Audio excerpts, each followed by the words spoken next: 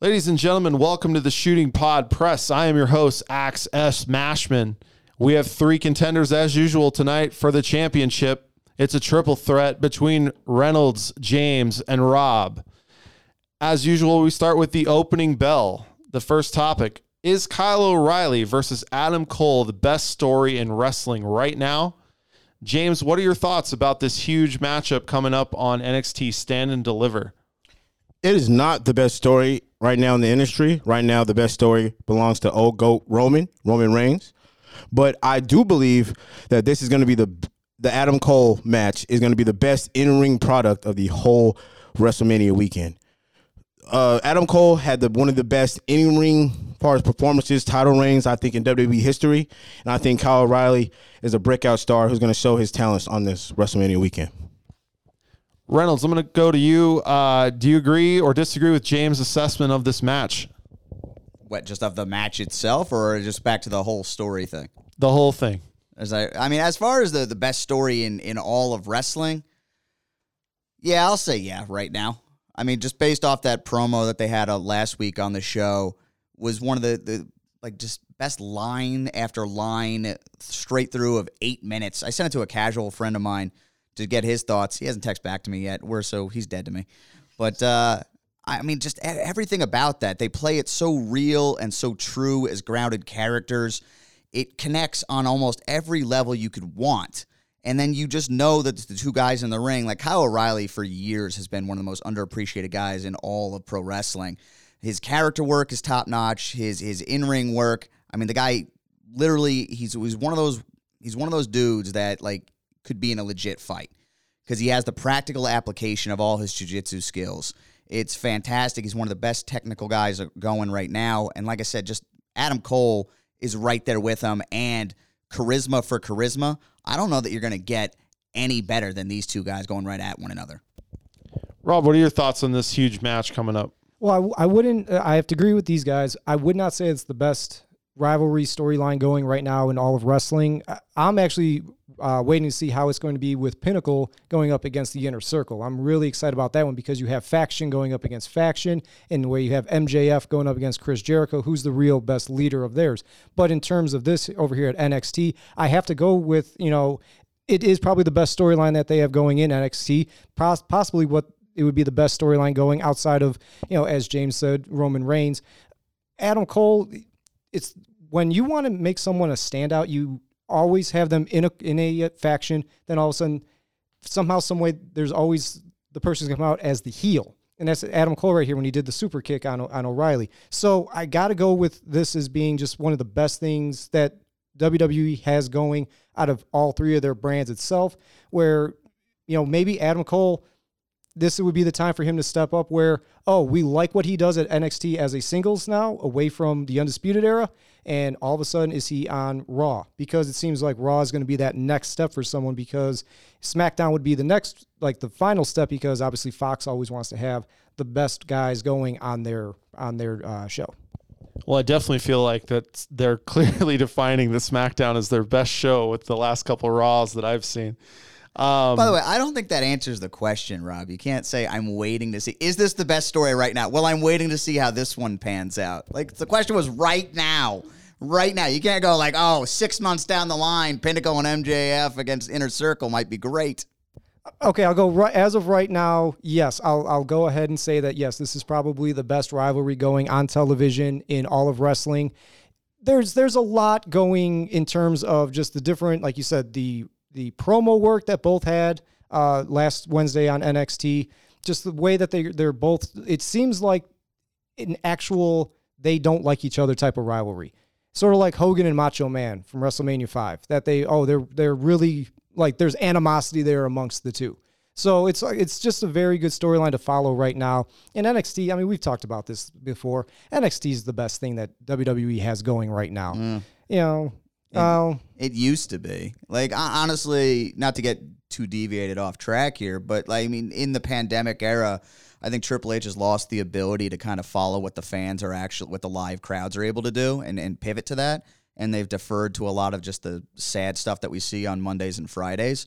So I think SmackDown, right up until the draft, was actually the best thing that was going. And then once they moved a lot of those pieces off SmackDown, you still have the good Roman stuff. Sami Zayn has been phenomenal. Bayley has been doing some of the best work in the entire industry. There's a lot of good pieces on SmackDown. There's still a lot of trash mucked in there. But, I mean, NXT, it's really fallen. And I will say this, too, because, again, commentary, a big deal with me. Losing Mauro Ranallo has made that show infinitely worse. Vic Joseph is terrible. Beth Phoenix, she could be good, but they are forcing her into their system, which sucks. It's a terrible system, and I think it's clearly that they want to lean her into being the first female play-by-play voice when Michael Cole's ready to step away, which fine, but the system sucks and the commentary as a whole sucks. Doesn't it always feel like she's talking at 14 out of 10 in volume? It drives me absolutely mental. No, but I think you hate women, so I think that's...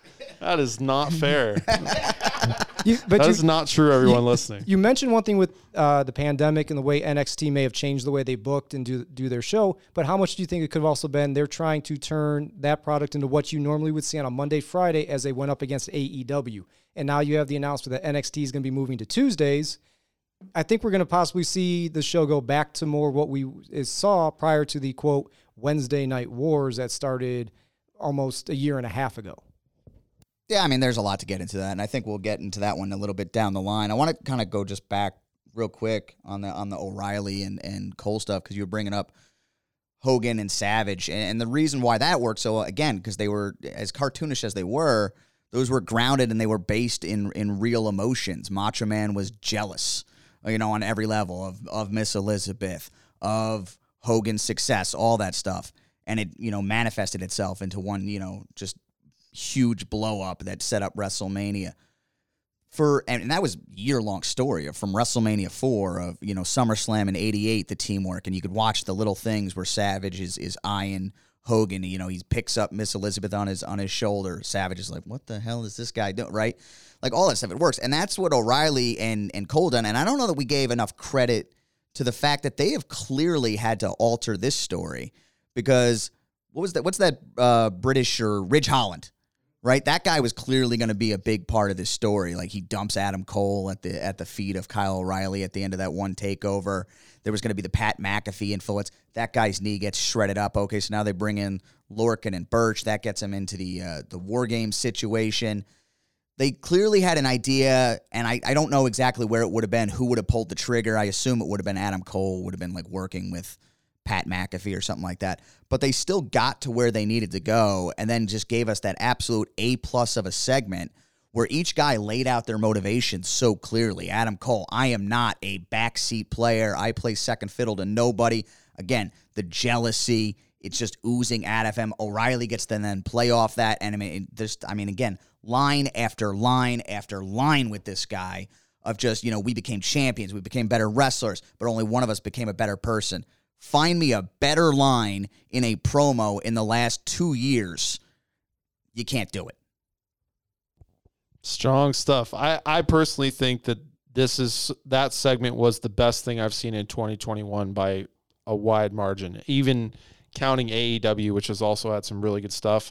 But to me, like, Reynolds hits it right there. The lines that were in that were well put together. Just they breathed who those two characters were. It was awesome stuff. All right, next up, we got, is Britt Baker the top female in the world right now? Reynolds, I'm going to go to you first on this one. I'm a Britt Baker fan. I got Britt Baker merchandise in the house. I would have more if they had the colors I liked, but I only wear black and the occasional green. But no, she's not. She's fantastic. She's an incredible performer, but she is not the best female in the world right now. Io Shirai is alive, last I checked. Asuka is alive, last I checked. The Bayley is alive. Charlotte is alive. There is so much talent in the women's division in WWE, NXT, and it's too hard for somebody that hasn't been doing it for as long. I think she's been great in the time that I've seen her, which has been, I don't know, however long AEW's been around, I guess. But she just doesn't have the track record. Yes, fantastic match with Thunder Rosa. She's got great promo skills. The one she did this past week to follow up, I thought was phenomenal.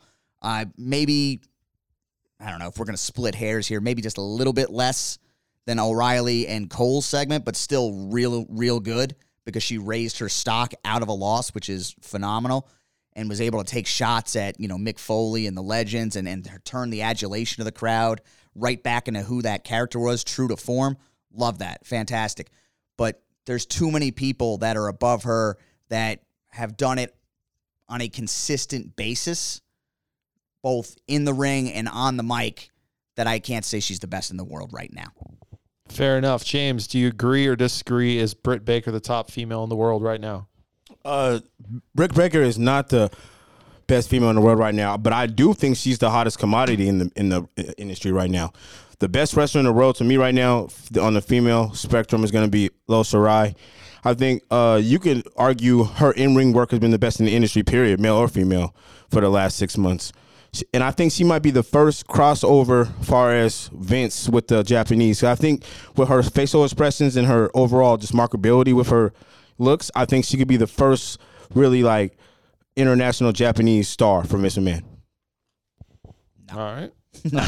No, Vince McMahon will never let that happen. Rob, what are your thoughts?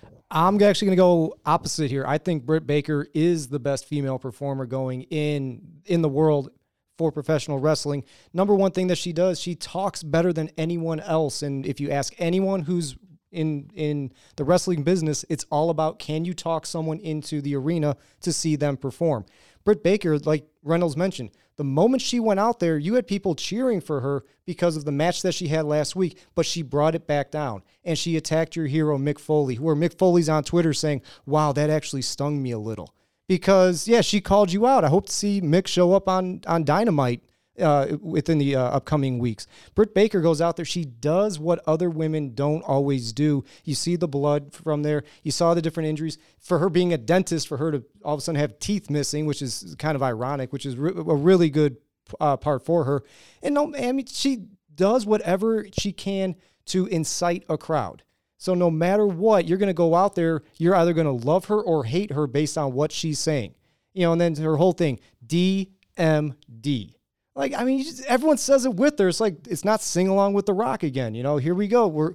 Everyone likes her, just like the personality that she brings out there. And for me, the other thing, and I've heard Bruce Pritchard say this before on his podcast and others, she doesn't need a title.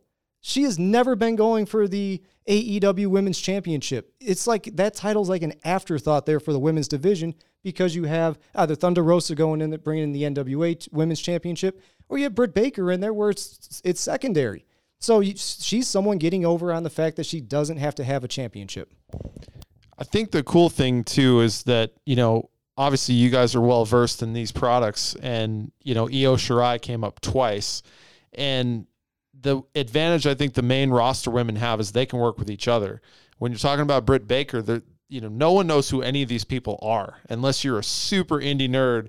Like, you don't know necessarily Thunder Rosa, and you don't know, the remainder of the AEW women's roster. You have no idea who these people are other than when you started watching AEW. So to me, that's, I think, the most impressive thing about Britt Baker's run so far is she's elevating herself without any old stars like Stings and things like this.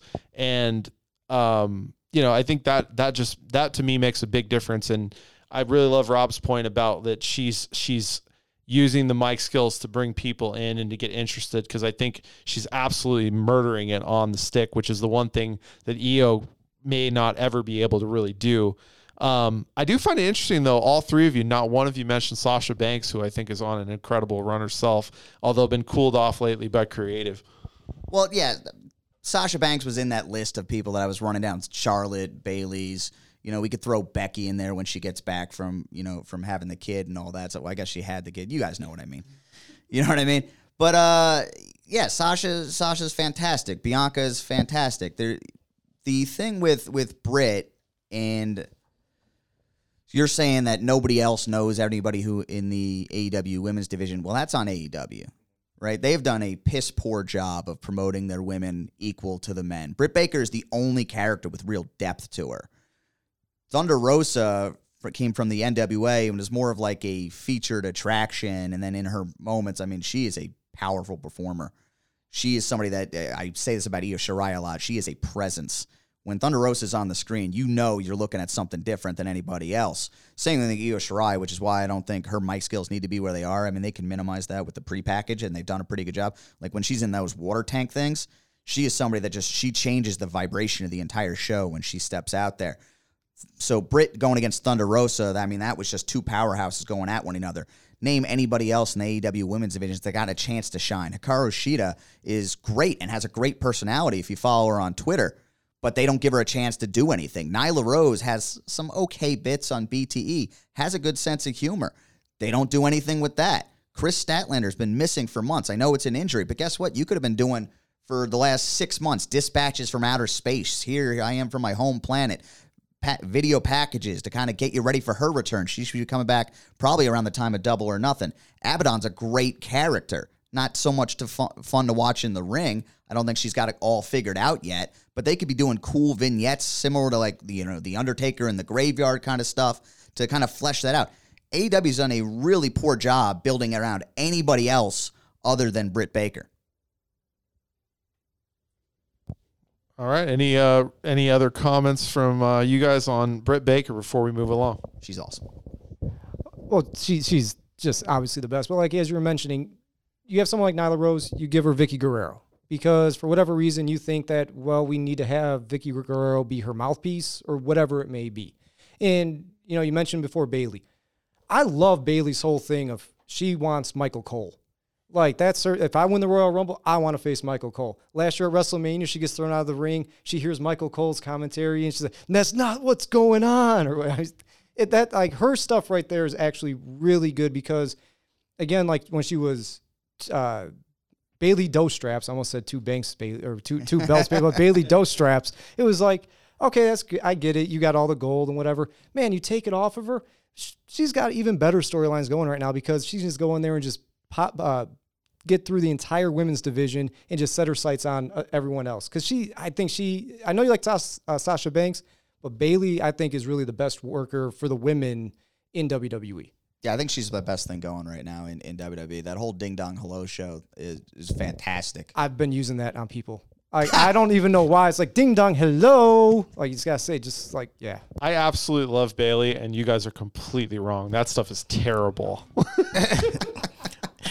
I think without the pregnancy, I think Lacey Evans had a really good chance to up her stock. I think with the whole being around the rub of both Flairs. And I think, honestly, I had a sneaky feeling she was going to win that match and go out of WrestleMania as a champion with Ric Flair. So I think, pregnancy, you never want to really say that's, unfortunate, but I think in her case it might be. You're just playing the Vince rotational blondes card, that's all. I think we need to drug test James, to be honest with you. The idea to say Lacey Evans, they were clearly going to have her take the title off Asuka. That doesn't mean she's good. I think she's one of the story was trash. She's a great mic worker. No, she's not a great mic worker. I think so. She's never been in a storyline for you to be invested in her. So I've never heard her talk in a way that I've thought like, oh, I can't wait to see this again. So to me, that proves her skill, because to me, she's never been in a storyline ever outside of this one she was just in with the Flairs, and her charisma still shows with wrestling Dana Brooke. You try that.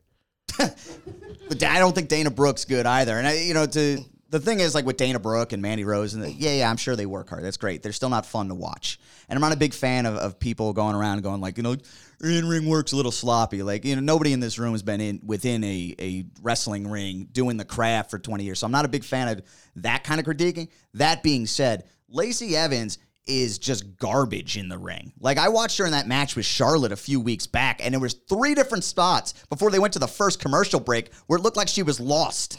Like, I was like, what is going on in here? And it's a difficult thing to, remember spots and with, all the other stuff that get thrown at you. I get all that. But she is somebody I think they fast-tracked because they thought the character was so much better than anything else they had developed. And it's just, their in-ring work has not caught up. I don't think she's good in the ring. I don't know that she'll ever be good in the ring. And to me, the storylines she's been a part of have all been garbage. Fair enough. All right, gentlemen, let's move on. we've got a segment called Mashman's Corner here. We thought it'd be fun to take a look at how we go back through the WrestleManias. WrestleMania 37 is upcoming. And each one of the guys here decided to take a look at the last 30 years of Mania, starting with WrestleMania 7. Let's talk to James and see what his thoughts are on that event and how it compares and contrasts to what we may see in the coming weekend. I was very pleasantly surprised going back watching WrestleMania 7. I think it's really one of the most underrated WrestleManias. You started off with the opening match. You got the Rockers, getting the crowd energetically ready. It's the WrestleMania debut of the Taker, so that's, has a very great historical significance. You also have, I think, one of the best build WrestleMania main events, just far as going home, having the crowd happy, having the crowd in the seats. You have a heel they hate right at the moment due to the whole war situation with the traitor, Sergeant Slaughter. You have Hulk Hogan build as the American hero, the whole from the beginning of the broadcast to the end, in the moment where he has the belt swinging the American flag. I think that's really great old school booking at its finest. Was there anything that stood out to you in comparison to what we'll see in 2 weekends, as to maybe something that you wish you saw from back then now, and maybe something they don't do as well as they will do now? I think what they definitely didn't do as well as is now is I felt in a lot of matches, the matches drug on. I think WrestleMania 7 had a lot of that, but I think what they do well, they don't do now, was what I just touched on, was the booking of actually caring about the audience, getting them invested. I think they did a great job in that WrestleMania, and I think that will be really sorely missing in this year's WrestleMania. All right, moving along to WrestleMania 17. Reynolds, what are your thoughts? Obviously, this is one of the most, I think, popular WrestleManias maybe of all time. What are your thoughts on this one? It was pretty good.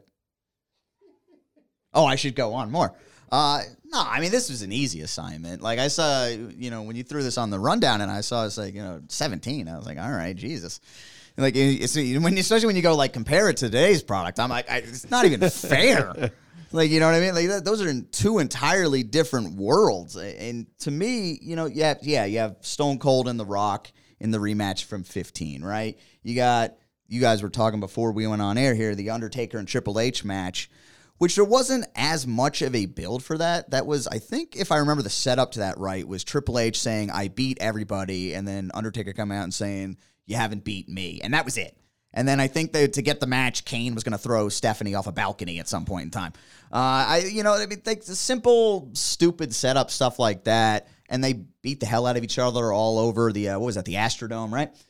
Then you have the TLC 2, with that crazy spot where I forget who's, I think Jeff Hardy hanging from the top of where the belts are. Edge does that spear, which is insane when you go back and watch it, and it's like a delayed reaction from the crowd when he hits.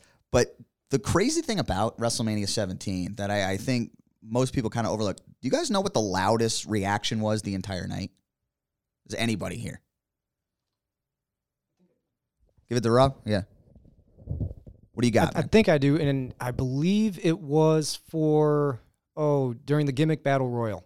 No, you're out of your mind. It's when somebody came out. Yeah. I think it was when Bobby Heenan came out. They were all excited. No, not even close. Not even close to what the reaction. I'll give it to you because we got time. It's Linda McMahon getting out of a chair. That's all it was during the Vince Shane street fight, which it was either a week or two prior was the Shane bought WCW angle to that story. But Vince had been just like a massive prick, right, to his wife. He's having an affair with Trish, all this stuff, right? He puts Linda she's like comatose. I forget exactly how they got to that spot, but he puts her in the chair in the corner and is like, watch what I do to Shane, blah, blah, blah, blah, blah. And then, this is when Shane was good on a mic, back in those days. Not when he's calling Braun Strowman stupid. But Shane, then he's sitting there and Vince turns. I think he's got a trash can and he's, about to waylay. Linda gets out of the chair and that place lost their mind, right? And then she, pantomimes something. I don't like you. Whatever she said, kicks him low. And, Shane actually does this weird kind of celebration thing, which was funny. But that's like the loudest reaction they got all night because That's how well crafted the story was. Months long of Vince McMahon just being a douchebag and people excited that his wife finally stuck it to him. It's simple at its core and executed perfectly, and that's what's fun to watch, that we're not seeing anything coming up in whatever we are a week from Saturday. Now, you're right about that. I did hear that on Bruce Pritchard's podcast. He did mention that. It's that a second Bruce Pritchard. Screw that guy. He sucks. No, don't say that. Hey, just because he loves you doesn't mean that he likes you. But no, I remember that whole storyline. Vince wanted a divorce, so Linda became comatose, so they put her in a insane asylum. Like on Valentine's Day, they give her a box of candy and flowers. Like, you don't deserve it, because she just was like zoned out and everything. That was, like you said, a really good storyline. Then even after that too, because even though Shane had purchased WCW, you end up having Mr. McMahon there saying, focusing even more so on his family, where it was, okay, he was going to be with the 2-man power trip. So it was going to be Vince with Triple H and Steve Austin. I'm giving even after WrestleMania, but it was the whole thing where he was aligning with that one side, and you still had Shane, and you thought that Linda was going to be on his side as well. So that still went all the way through, even though Linda still went off camera, but it was still all part of it. Because even those lines Vince would use sometimes, like, like in '98, he said to Shane, "You are nothing more than you're just like your mother." And everyone's like, "Oh, is that like?" He's like, "No, he always said that about his son." that Stephanie's like Vince and Shane's like Linda. Well, so we moved from WrestleMania 17 to WrestleMania 27 with Rob. Incredible event. Not in the good parts. It did set the record for the largest attendance at the Georgia Dome. But that's because WrestleMania did that, not one specific match. Correct. Yes. Did Bruce Pritchard say that? Oh no. Well, I've heard Jim Ross say before, and Bruce Pritchard, how there's no matches that actually have anyone come to WrestleMania anymore. WrestleMania can go into any dome in the country, and you're going to get a sellout, 75, 85, 95,000 people in there, because I'm here to say I went to WrestleMania. We just had the anniversary of WrestleMania 3. You had whatever the amount may have been come in to see Hogan Andre. And you ended up getting one of the best matches ever in Randy Savage, Ricky Steamboat. But you also had different matches in there too with the Hart Foundation and Danny Davis against the British Bulldogs and Tito Santana. WrestleMania 27 was so good. He's talking about WrestleMania 3. I know. Hilarious. I know. That's the thing. WrestleMania 27, you know what you're going to see in WrestleMania 37? The same thing from WrestleMania 27. The first 15 minutes of the show, all you had was The Rock. I will take it if The Miz wins the title at WrestleMania 37. Well, Rock walks out there. It's 15 minutes in before you actually have a match. And then you have one, we start off with a world title match. And then all of a sudden, it's like you built up Alberto Del Rio for almost an entire year from when he showed up. And what do? Well, he loses to Edge for the world title. So what was the whole point of bringing him in? To build him up for that reason. He won the Royal Rumble, the largest Royal Rumble ever. And he loses. And then you end up having a 6-man or mixed tag match. Oh, wow. Snooki's in it. Oh, Bad Bunny's going to be in this one. He's got a match against The Miz. It's the best match on the card.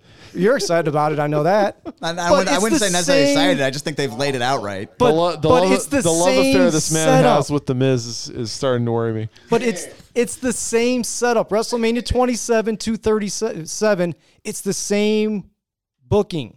Everything that they're doing with it, except it's going to be across 2 nights now, not one. It's just the way WWE has been for at least a good 15, 16 years now. You're going to get a celebrity in there because it's going to get any type of PR coming from whatever media outlet out there. You are right that there's a formula. Yeah, they definitely have sticking found with their the formula. same thing over and over. You have a host in The Rock in 27.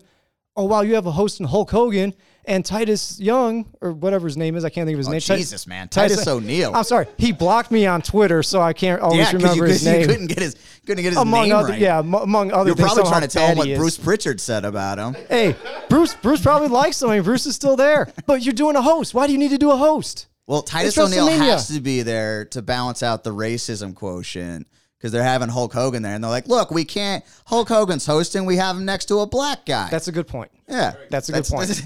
I don't know if it's necessarily a good point. Like I'm mocking them. It's I'm a mocking point. them in a good It's way. it's a point. Let's put it that way. But it's you're going to see the same thing from WrestleMania 27 with WrestleMania 37. Like you said, it's a formula.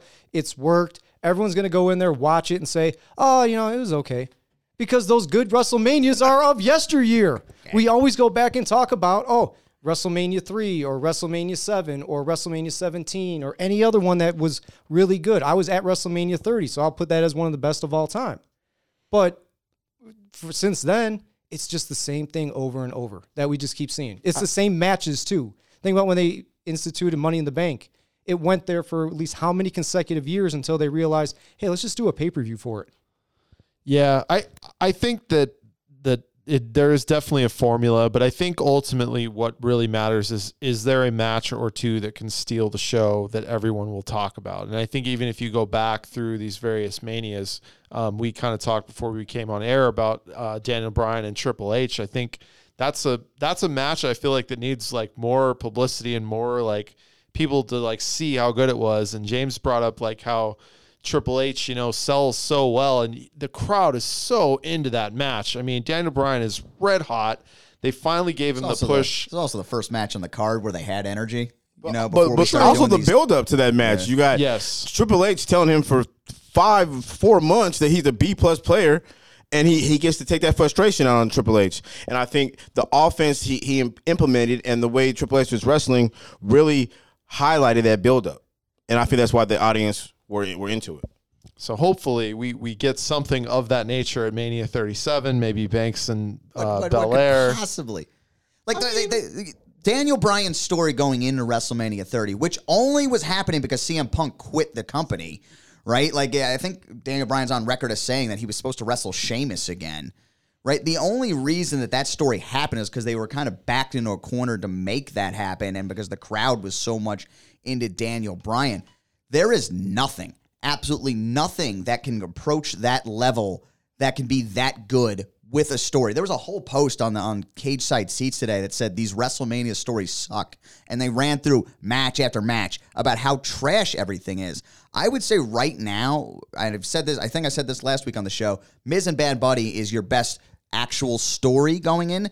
If we look at actually what right now could be the best story and best match, it's probably Kevin Owens and Sami Zayn because they haven't had enough time to screw with it. And when I see I mean the company. If The Miz, the CIA, and Bad Bunny is the best storyline in wrestling, I'm not watching wrestling anymore. Like you need I didn't say in wrestling. I said going into WrestleMania. You need to stop saying that because no one's gonna buy WrestleMania. If that's what I gotta look forward to, Miz wrestling Bad Bunny. I haven't seen Bad Bunny do a wrestling move yet. And that's the most anticipated match? I've got bad news for you. You're doing a wrestling podcast. You're buying WrestleMania. You're spending the $4.99. Of course I am. Peacock, yeah. Babe, we're trying to help. We're trying to broaden the horizons of the industry. We can't do that promoting Miz versus Bad Bunny. Well, listen, our podcast would be a lot shorter if they were really, really terrible, and they are. So it makes it really easy. Oh, man. All right. Well, guys, that's a pretty good recap. Let's move along here. A segment we like to call Push or Bury.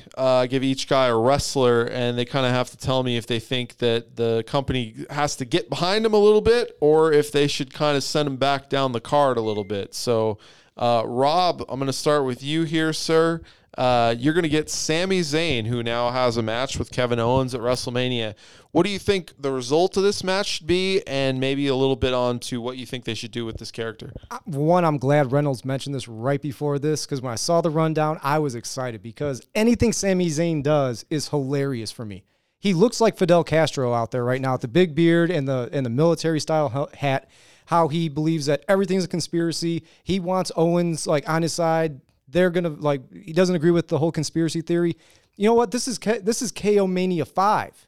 I want to see the shirt with Owens on one side, Sami Zayn on the other, the Mega Powers explode. This is going to be a great match. And whoever wins, even if Sami Zayn loses, keep pushing him. He's hilarious out there.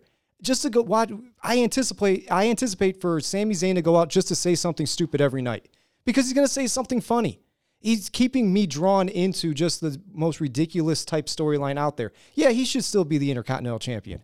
Yeah, there's a conspiracy against him. Britt Baker did the same thing. I'm going to bring back Britt Baker when she did the whole thing when she was in the wheelchair. All this happened. I got injured. Conspiracy. Well, I'm going to challenge you a little bit. So give me something that coming out of WrestleMania. Does he win, lose to Kevin Owens? Would you have him win, lose? What would you do with him after it on that choice? I would have him lose. And one of the main things is that, the whole thing is Kevin Owens is going to like beat some sense into Sami Zayn. This is not my friend that I'm used to anymore. This is someone totally different. So you have Sami Zayn lose to Kevin Owens, and then he just keeps going off the deep end. Because why did this happen? Because my best friend, conspiracy. You're on the side of the company. They sent you over here, but oh no. Now it's I got to keep getting my retribution and keep going out there and keep showing you. Careful with that word. I know that good point. Its group doesn't exist anymore. Erase from memory, please. Yeah. But just the whole buildup can still be that Sami Zayn, everyone's out to get him. And at some point, he's going to actually win. And then that's when it's going to fall back to, well, there really was no conspiracy because it just all came back. Like, I'm still the accountability. Yes, I'm still the Intercontinental Champion because, I told you I'd get it back. And I never lost it. I don't know why you just said that, but it made me laugh because you're like, yeah, I'm still the Intercontinental Champion. Like, it's just him, like, losing his mind, and he just dreamed the last year or something like that. They can do it like his own little Firefly Funhouse. He woke up, he's like, there's the belt. I still have it. I still have it. Idea. But at this point, you have him, like, kind of trim his beard or whatever, like, go back where it's like he's let himself go a little bit. So let's have him come back to just being the normal Sami Zayn that we were used to prior to this. Interesting. All right. Next up, we got James. Your guy is Cesaro. Obviously, the match with Seth Rollins has potential to be one of the best matches, I think, of the card, depending on how much time they give him. The fact it's split, obviously, there's probably a better chance that we'll get more than the 5 minutes that some of those mid-cards do. What do you do with Cesaro here? Would you have him win, lose, and give me a little bit of booking going forward? I think we definitely have to push Cesaro. I think he's been one of the best talents in the Western industry ever since his days in ROH. And I believe that this is going to be the first WrestleMania with a live crowd back. And I think that they're going to open that show on night one with Rollins and Cesaro. And I think due to the in-ring talent of both of them and the fact that it's the first match back, in the pandemic era, I think it has a chance to challenge Owen Hart and Bret Hart as the best opening match in WrestleMania. And I think Cesaro is going to beat Rollins and then get pushed into the mid-card situation after WrestleMania. All right. That's it. James says some wildly outlandish stuff, man. Like, Cesaro, Seth is going to challenge Owen, Bret. They have the skills and they're way more athletic and stuff like that. But I mean, I love the fact that you go out on a limb, man, with some crazy stuff. I disagree. To me, it's not really crazy because if you think about it, what has been a great opening match since Owen and Bret? It really hasn't been one. Didn't you just talk about Daniel Bryan and Triple H was like a fantastic match? I mean, you literally just did. WrestleMania 10, WrestleMania 30. That's 20 WrestleManias. Thank you. I did not know, man. then, like I said, it being the first crowd back, the crowd's going to be crazy. Plus the in-ring talent of both of them. It might be the best match between both nights. So I think it easily has a chance to be in that running for one of the best opening matches in Mania. Yeah, that's a good case.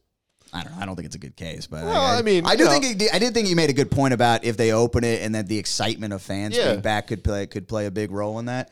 But I also am just curious. But just on paper, in ring, what is, like, you just look at it, what is going to be a better match than Cesaro and Rollins as far as in ring talent? Rob, you want to take this one? Because I'm pretty sure you just talked about it for like 12 minutes.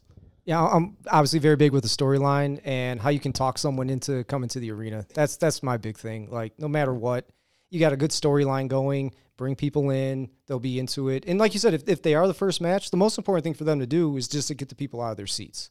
Just be the best match out there to set the tone of the night. You're obviously going to have the come down match and everything, but no matter what, you want people to remember it. And yeah, I do think it's probably going to be potentially the best match from night one.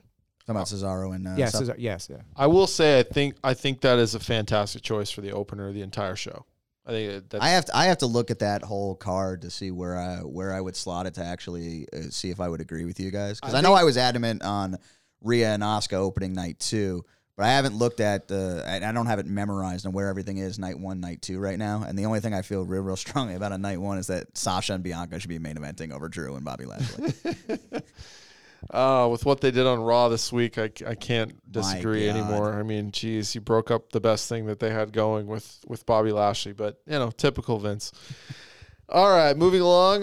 Reynolds, your guy, Roderick Strong in NXT. He's kind of in a weird spot at the moment, so I think there's some interesting character development they can do here. I'm not so sure they're going to jump right into it at Stand and Deliver, but what are your thoughts on Roderick Strong, and what do you do going forward with him? I really like this, actually, when you threw this out there, because it's difficult. And because I think Roderick Strong is kind of limited. I think he needed the Undisputed Era to actually kind of help him connect with the audience. It allowed him to be more than just a really good wrestler. That doesn't just cut it. Otherwise you're Cesaro at that point in time. But Strong found himself within the Undisputed Era. Now the group's breaking up, and they've kind of got an interesting thing going now where he went to Kyle this week before the contract signing, and, hey, let's kick Adam's ass. And Kyle turned him down. No, this is between me and him. And now that's messing with Roderick Strong even more. He can't go back to Adam Cole. I mean, he can, but, that's kind of how it's being portrayed right now. I don't know where the hell Bobby Fish is, by the way. I know he was injured for a while, and I don't know if there's some political things aside, because I think he might have gotten in trouble for some weird Twitter activity. Send it back to ROH. Sorry. But, I mean, that's a big part of that group that's missing. So we're acting as if it's only 3 guys right now. But so Strong is kind of having this identity crisis, and I likened it when I was watching the show this week to, it's kind of like watching your parents get divorced and now he's acting out, right? And, Cameron Grimes is bothering him. And Cameron Grimes is annoying, but he didn't do anything that deserved to get punched in the face, right? So, you kind of have that going. And I think you could play with that a little bit. And what I think you should actually do, I believe he's in the, Battle Royal deal that they have on that turns this into week's a show. Gauntlet or something. Yeah, like the next week or whatever it is. I think you have him, perform well, get into the gauntlet, but he's one of the early eliminations out. And I think what you have is you have him kind of watch on the sidelines as Cole and O'Reilly tear it up at TakeOver, which, by the way, that should main event over Cross and Balor. You have him watch that, and then you kind of have him just start to get super depressed, and you play this very realistic. He stopped showing up to work. Regal's calling. You have Marina Shafir there. Hey, Roddy, come on. You got to get this. You got to get back to work here. I don't know if you want to give him a drinking problem. You could kind of play with that a little bit to as play long with as Sheamus doesn't show up, we're good there. What was the thing with that? That was Jeff Hardy, right? Yeah. I was trying to remember what that was going on there. No, but you could play, just play with that and have him go into this this really super depression thing and use that to actually build up other people, where he's losing matches to Cameron Grimes. I think he's wrestling Cameron Grimes on this week's show. So it's I would have him get DQ'd against Cameron Grimes. That way Grimes gets the win, but, and not a full-on savage beating, but just enough to show that he's not all there right now. And then I would just kind of have him do that for months where he's just kind of floating. And then finally, again, use Marina Shafir, use the real life. She kind of kicks his ass and gets him to refocus. And what I would really enjoy is by the summer is that I'm a big proponent of television championships. I would like for them to create a television championship, have him set that as his goal. And then he keeps going for that. He fails in its first couple times through. And then finally by the January takeover, he actually gets it. Start a year-long run with that championship, right? Where he's just the workhorse. He's defending it, each and everything. And then allow that throughout the next year. O'Reilly and Cole are kind of doing their thing, but then have them all achieve championships. Maybe Cole is your world champ. O'Reilly's your North American champ. And then you get to a takeover. And again, ideally, if Bobby Fish is around, you would do a main event at a takeover of a fatal 4-way between all Undisputed Era members. But as it stands right now, with Fish kind of being gone, and no way to really do a 4, each has a championship kind of deal, you would have the Strong, Cole, and O'Reilly all as champs in a triple threat at a WrestleMania takeover. Nice. Guys, so that deserved more than nice. Well, I forgot what I was going to say. No, I'm just kidding. Any you guys have any alternate takes on any of the particular wrestlers we talked about? Sami Zayn, Cesaro, or Strong? I'm gonna go with Rob. I do think that match has a great situation. I think you cannot miss that chance to make that shirt. Definitely, you gotta make that shirt. And I think that has the character development of those guys ever since Owens has came into NXT and powerbombed Sammy. It's been, a great story. And I think we're going to have a great payoff to that story at WrestleMania.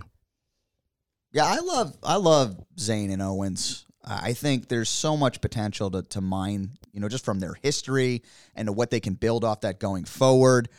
I don't know who it helps more. I kind of feel like Owens could use the win more because Zayn could play off the loss better, right? So, and then you could use that, and you can almost do like something I was talking about with the Nikki Cross, Alexa Bliss element of the Fiend storyline, right? Of Nikki Cross trying to save her friend. You can almost do that with Kevin Owens and have that be a year-long story of they have this match at Mania all set up to do another match at WrestleMania.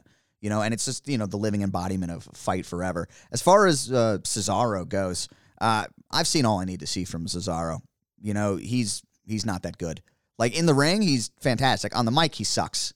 And the only way, to me, to make Cesaro a real deal, and I know I sent this to you a few weeks ago, Axe, was that just shut him up. Have him go full Marshawn Lynch.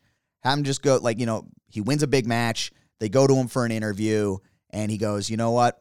I'm not talking. I'm just here to wrestle. And he's constantly shutting down the media. And he's, and they're trying to force him into it. And he just, he shows up. You could do the whole, I'm only here so I don't get fined thing, whatever. Right? That's what you do. And you just play into his strengths as a wrestler. Because otherwise, what you end up getting are stupid things where he was like, it's like a fine coffee. Like he was doing that weird, that's not even close to a Swiss accent, by the way. But I just wanted to do an accent for Cesaro. It was a garbage promo that he did. I can't remember which pay-per-view it was before. It might have been the Royal Rumble or something.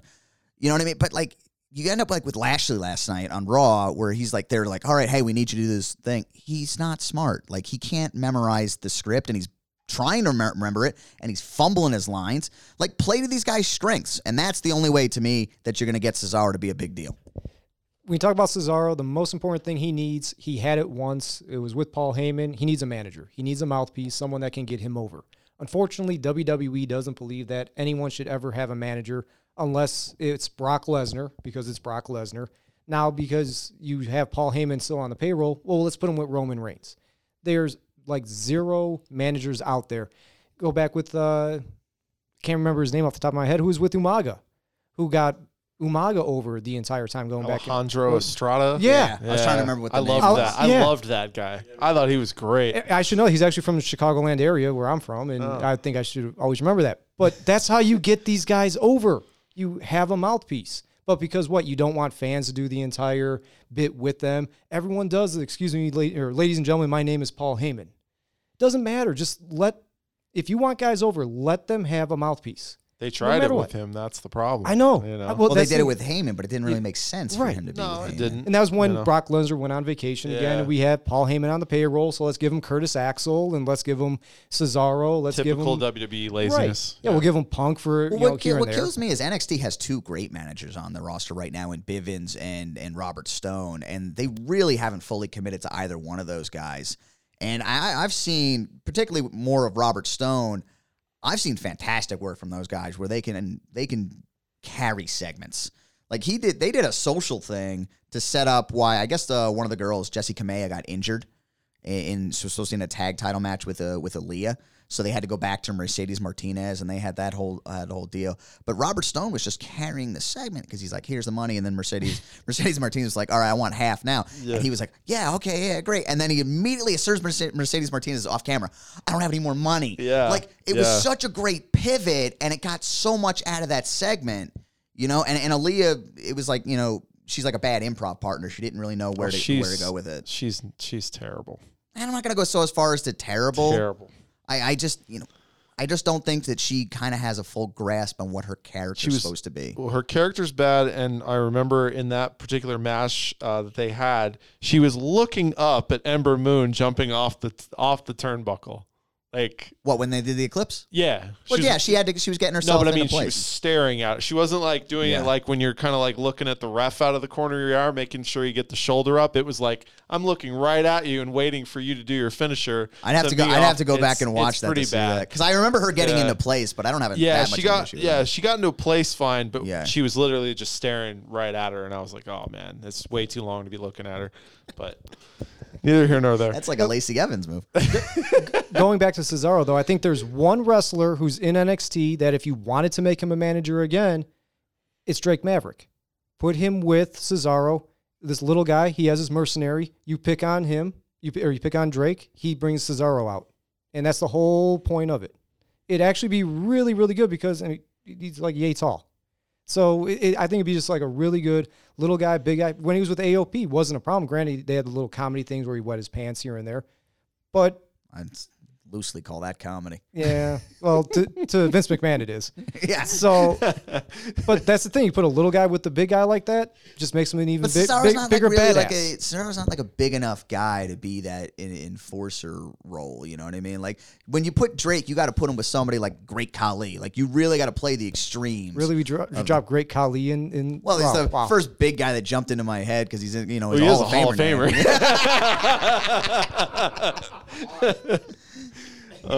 To give props to WWE India, that's why. But you guys are taking shots at that, but you're fine with Jinder Mahal's championship run, which was done for the same purpose. Don't hinder Jinder. No. Don't hinder Jinder. Absolutely. See, they get it. I wouldn't be cool with Jinder on Tinder. Okay.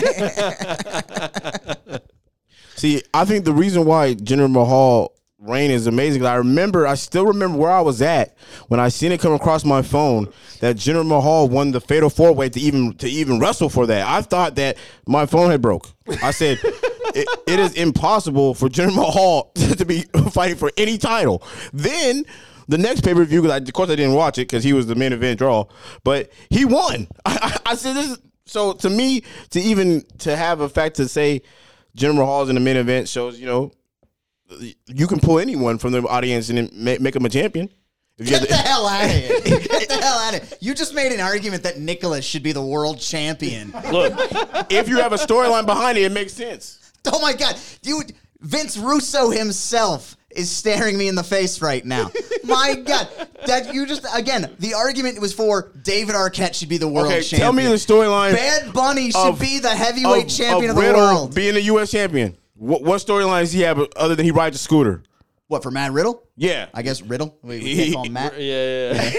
He rides a scooter in the back in the locker room. That's Smokes. I thought that's not Nicholas.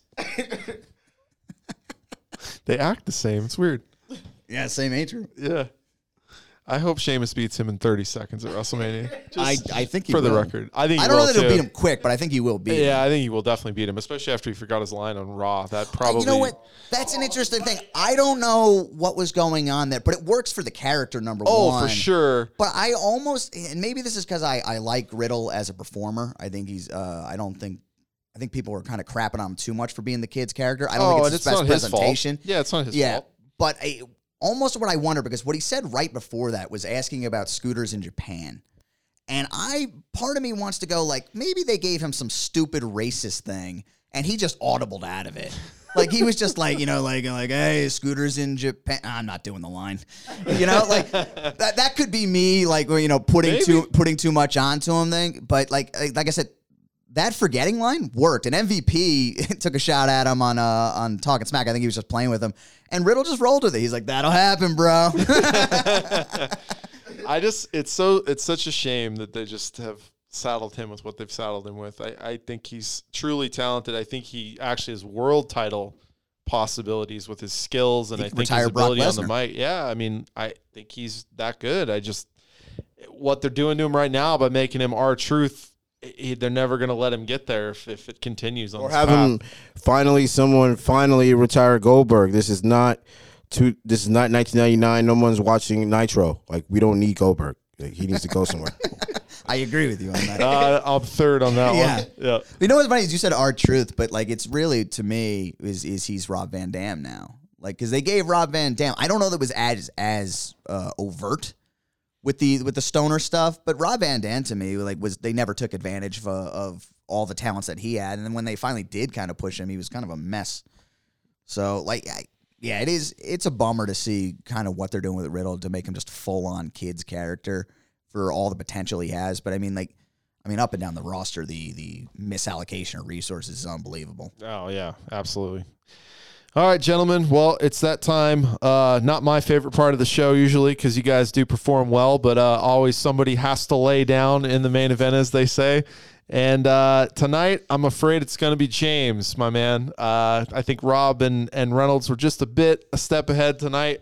So give us any parting words if you'd like. I apologize for the audience that Reynolds is in the main event 2 weeks in a row.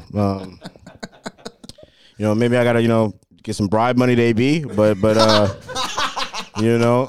hopefully we can get a main event slot next week. You talked all that trash last week too. Main event, oos. I'm gonna get him. All right. Well, here we go, gentlemen. Main event time. The one-on-one match. First thing on the docket, we have who should win at NXT TakeOver Stand and Deliver.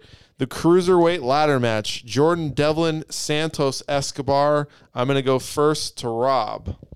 All right. I really love Santos Escobar in this one.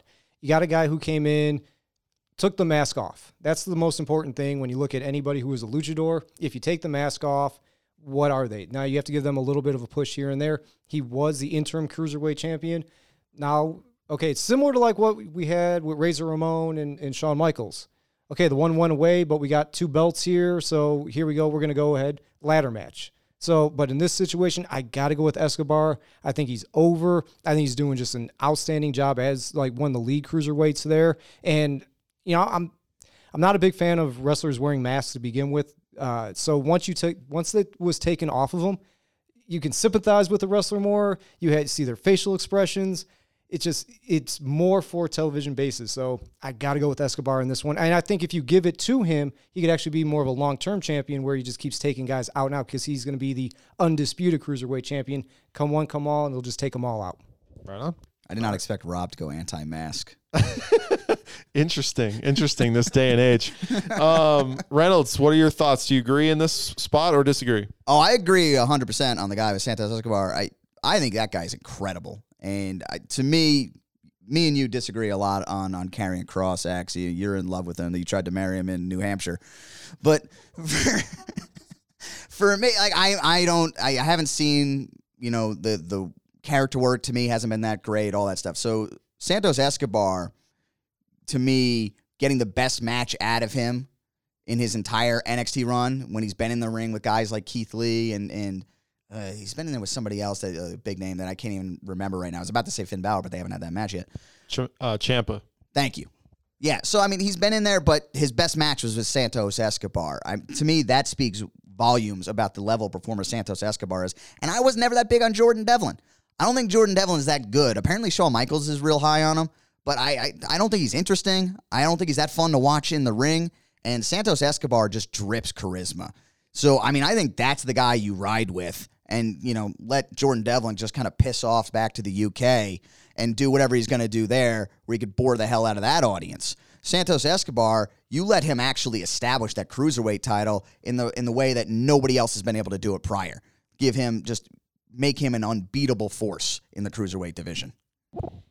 Fair enough. All right, on to question 2. Reynolds, I'm going to stick with you on this one.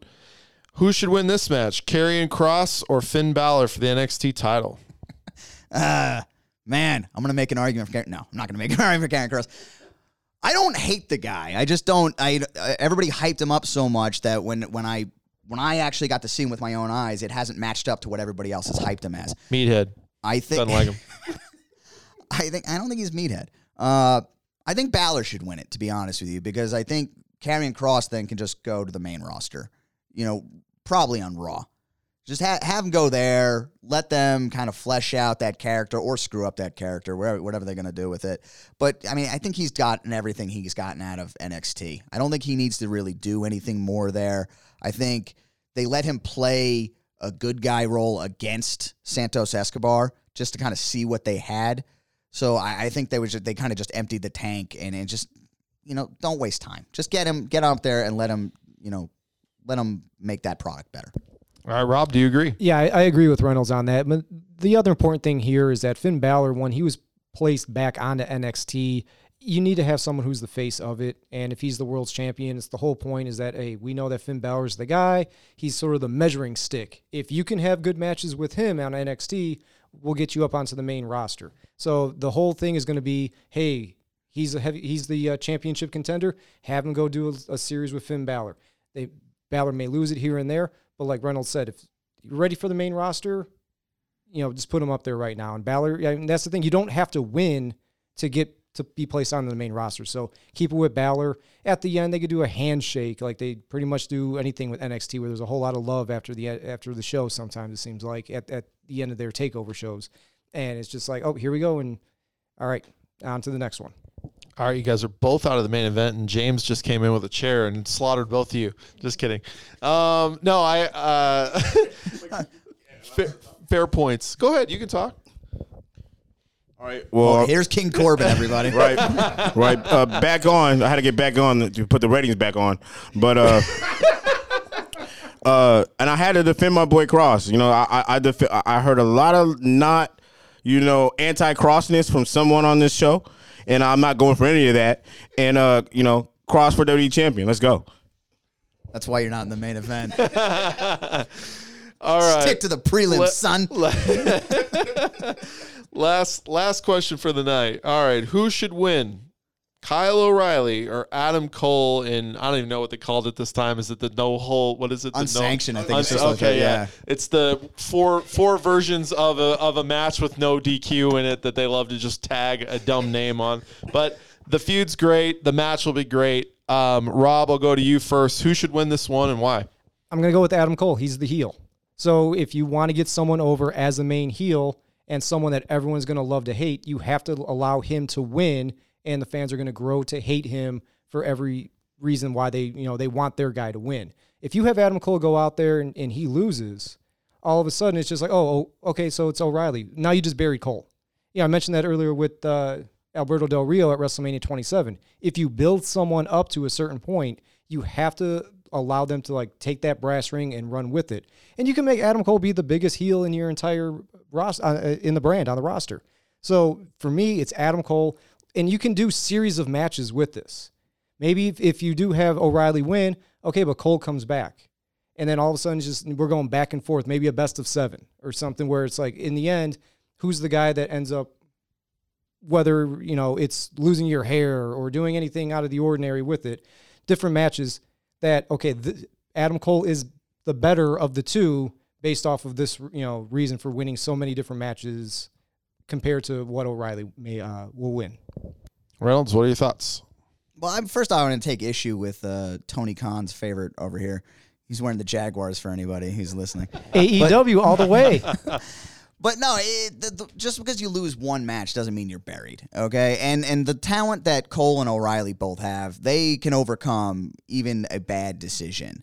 But one loss is not going to hurt these guys either way. That said, I do agree that Adam Cole should probably win because I do think this is a years-long story that they can tell with these guys. I know, Axe, you brought up their Ring of Honor run, and I don't really know so much about that. I saw some clips of them doing some stuff in PWG, which was really good.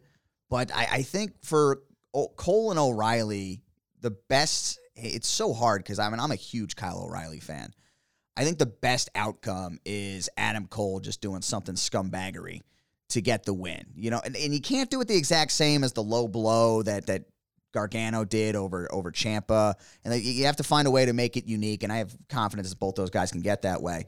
And then you have O'Reilly just, on the blood feud train. I think that's where you go with this. I think that's where the money is. If you have O'Reilly win, though, don't you have Cole attack O'Reilly after the match? Where he walks out, though, still, where people are throwing stuff at him. I've seen that too much on Mondays and Fridays. NXT, I said it at the beginning of the show, I'll repeat it again here. They should be doing everything they can to be away from Mondays and Fridays. That's where all their success was made. Doing even anything, just because they do it on Raw or SmackDown doesn't inherently make it wrong, but it doesn't help when you're already looking at as the light version of the product. And I don't want to see, and I don't want to hear Vic Joseph just being like, but Kyle O'Reilly won the match. I don't want to hear that stuff. You can let it just sit. like, have a shocking ending to the match, or, O'Reilly pulls out a submission and then passes out as he gets to something along those lines. You can do all that stuff if O'Reilly's going to win it, and then Cole will be fine, and they could justify it on the first Tuesday show for NXT. Well done, gentlemen. Classic main event. I'm just going to real briefly go through my little recap here. The answers we were looking for were Jordan Devlin. And the reason Jordan Devlin should win this match is because Santos Escobar is far higher than the cruiserweight title. This guy should be put on the fast track to the main roster. He is that good, as both of you are saying. Why would you do that to him? What? Why would you? Hey, listen, we got to keep taking shots with some of these guys. So you seeing what we're seeing? We had Bobby Lashley and Drew McIntyre in the main event for Raw. Yeah, but Angel Garza and Humberto Carrillo are guys that could be the cruiserweights on Raw, and they were pissing in their pants. They were pissing their pants next to Drew McIntyre. He carried my man Karrion Kross's best match, which you're absolutely right. And I've been a huge fan of this guy since his days in Lucha Underground. They got to push this guy to the moon. I think Angel Garza's great and could be doing way better matches than what they give him with. But I don't think that Vince will ever get behind. I mean, the guy just had Andrade. The guy had Andrade for years on his roster, and then had to be forced into firing him or releasing him, whatever the term is. Can't talk like Escobar though. That's true, and will make a difference. Thing. But Shinsuke Nakamura talks better English than anybody else that's been on the roster that's Japanese, and Vince doesn't use him. Yeah, he wants these guys to be able to speak to the audience simply in a way that in his dumb script way of talking. Yeah, he wants them to go through 2 paragraphs, and that's the problem with the Nakamuras. And I'm a huge Nakamura guy, being a huge New Japan guy. You're just Vince is never going to get behind a guy like that because he can't go out there and cut 2-paragraph promos. It's just the way it is. It sucks. Neither can Bobby Lashley, but that didn't stop them from trying. All right, hey, MVP gave me my clearance for this. We got to stop all this slander. We got to stop all this Lashley slander. All right. I like Lashley. I just think the spot he's in is crazy to me. He's not a world champion. He's a world champion for a month or two in the middle of summer. Not at WrestleMania. Look, I was in the arena when they made the Lashley comeback on the Raw after WrestleMania, whatever that was, 34, right? And the crowd went, okay. Bobby Lashley's not that good. He just can't cut promos. That's the problem, I feel like. He's also same deal. He just doesn't have. He's also not that interesting in the ring. Big guy hit hard. That's his thing. And Drew McIntyre does it better. It's believable. Keith Lee does it better. It's just Bobby Lashley. Keith Lee is garbage. Oh my God! Wow, strong take. All right, we'll come back. We're just gonna keep talking on that if we keep that going. All right. Yeah. Secondly, the second answer we were looking for was Finn Balor. So well done on that one, gentlemen. Karrion Kross belongs on the main roster. They've done everything they can with him in NXT. Balor keeps that title prestigious if he wins this match. I think you just have Kross give him everything he could, similar to the O'Reilly matches with Balor. And then lastly, this is one of those matches, and I think this is why I think Reynolds might have edged you out tonight, Rob. The thing about that match is they're both so well booked, they're so well talented. I don't think it does matter who wins this match. I would like to see O'Reilly win only because, again, how much more can Adam Cole do in NXT? I feel like we're to the point now where he should probably get a main roster shot. And hopefully won't have Angel Garza's success, but at some point we gotta see what they got. So tonight's winner will be Reynolds. He holds on to the championship. Guys, I know you can do it. You'll be right there. You're close. Step your games up. But real quick, let's give him the floor before we bring the boys back in. Reynolds, it is your moment to cut the promo. All right, look, we didn't talk about it for most of the show. I mean, a little couple parting shots in here. But I watched Raw last night, and just, my God, the level of how bad it is just astounding. You should not watch this show unless you're getting paid to do it. And I'm lucky enough to make a few dollars in reviewing the show, and it's almost to the point where I'm willing to turn it down. It was so bad. No story really makes any damn sense. It's all just things loosely thrown together, and they think they could fix it all in the video packages, and then it's tied together by just trash commentary. Tom Phillips, You know what? I don't want to say anything too mean. It's going to get ugly for Tom Phillips if I keep going here. He's terrible. I showed him up at the Performance Center years ago when I did a commentary gig there, okay? Barry Horowitz. But I mean, just so many things wrong with the show and from a production standpoint as well. And they are the biggest wrestling company in the world, all right? They have been doing this for years, longer than AEW. AEW still makes mistakes they shouldn't be making, but WWE doesn't have the same excuse because AEW can go like, well, we still are new at this. Still shouldn't be making those mistakes, Tony Khan. But WWE, in the first 18 minutes of last night's show, absolutely pivoted Bobby Lashley back and forth, broke up the Hurt Business for really no apparent reason, and then had commentary constantly just bashing us over the head with stuff we just saw. It's like, who do they think is watching this show? They know nobody's watching it, so they just go, throw this in here, we'll fix it and post in the editing, and we'll just turn this into a YouTube clip for 4 minutes because that's all anybody has the attention span to do. I don't think they watched this show back to see how bad it is. It is so piss poor, and I was so angry, more angry than I should be. Like, we're all grown adults here, okay? And this is a day later, by the way, and I'm still kind of heated about it. Like, it almost feels personal. Like Vince McMahon is telling me I'm stupid. And it's what it feels like with every story beat going on, that Vince McMahon is just coming through and just being like, hey, Reynolds, you're a douchebag. And you know what? I got enough of that from my parents growing up, Vince. I don't need it anymore. All right? It is so bad. The company sucks. And I will say this, you can't take away what Vince has created. All right, taking it from, regional to where it is today. But it looks very evident to me that all the success at WWE had more to do with Vince is a great businessman and had the right wrestling people around him. Because left to his own devices, he looks like Jeffrey Rush in Quills at the end of the movie where he's writing in his own feces. All right, strong close. All right, guys. If you got any last thoughts on tonight's show, feel free. See, we're talking about heated, and I'm sitting here heated that we have to go through a 2-week reign of Reynolds. But, I'm here to pledge to my 18 followers in the internet wrestling community that we are coming for that belt next week, and it's coming home. And we'll have a party, all 19 of us, and it'll be great. Not with those promo skills. Good God. Big feuds take time to brew. Well, it's good. It's good.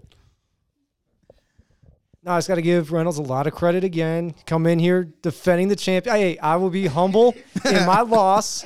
I do agree with you on Raw. You can learn something from him, James. This is how you do it. My main question to WWE and to anyone who's a wrestling fan, the 3-hour broadcast of Raw, it jumped the shark I don't know how many years ago because it should have never happened. Now, like you said, Reynolds, there's no storyline involved with it because they're struggling to put together a 3-hour broadcast. They have no idea what they're doing anymore with it. They know they don't have any legit talent over there. Everyone is on SmackDown. That's wrong. That's wrong. Well, okay, they have good. They have great talent up and down the roster for every one of these shows. They have the best roster in the history of the business. Everything is on the piss poor creative process. It is that though, but what do they have to work with? And like you said, their commentary team suck. Like it's very the moment that they all of a sudden took, and I don't even know why I'm saying this, they took Michael Cole off, which I can't believe I just said that. But it's like you actually found someone worse than Michael Cole, and it's just evident in the entire broadcast. It's so difficult to watch, and like you said, you have to be paid to actually sit there and watch it right now. That's it. Raw needs to get better. I still have a conspiracy theory that McMahon is trying to tank the stock price so they can buy it all back up at $4, but maybe I'm wrong. It sure seems like each time I watch Raw that I'm right. But anyways, thank you to everyone out there listening. We'll be back next week with some WrestleMania talk for sure, and a new segment called $1 Million Man Picks, where I'm going to make these guys pick some WrestleMania upsets that may be a decent price in the offshore markets. I was going to say, are we going to use betting odds? And do we get the $1 Million Man's bankroll? The fictional $1 Million Man's bankroll. Yes, you do. All right. Thanks for joining us, and we'll check you out next week.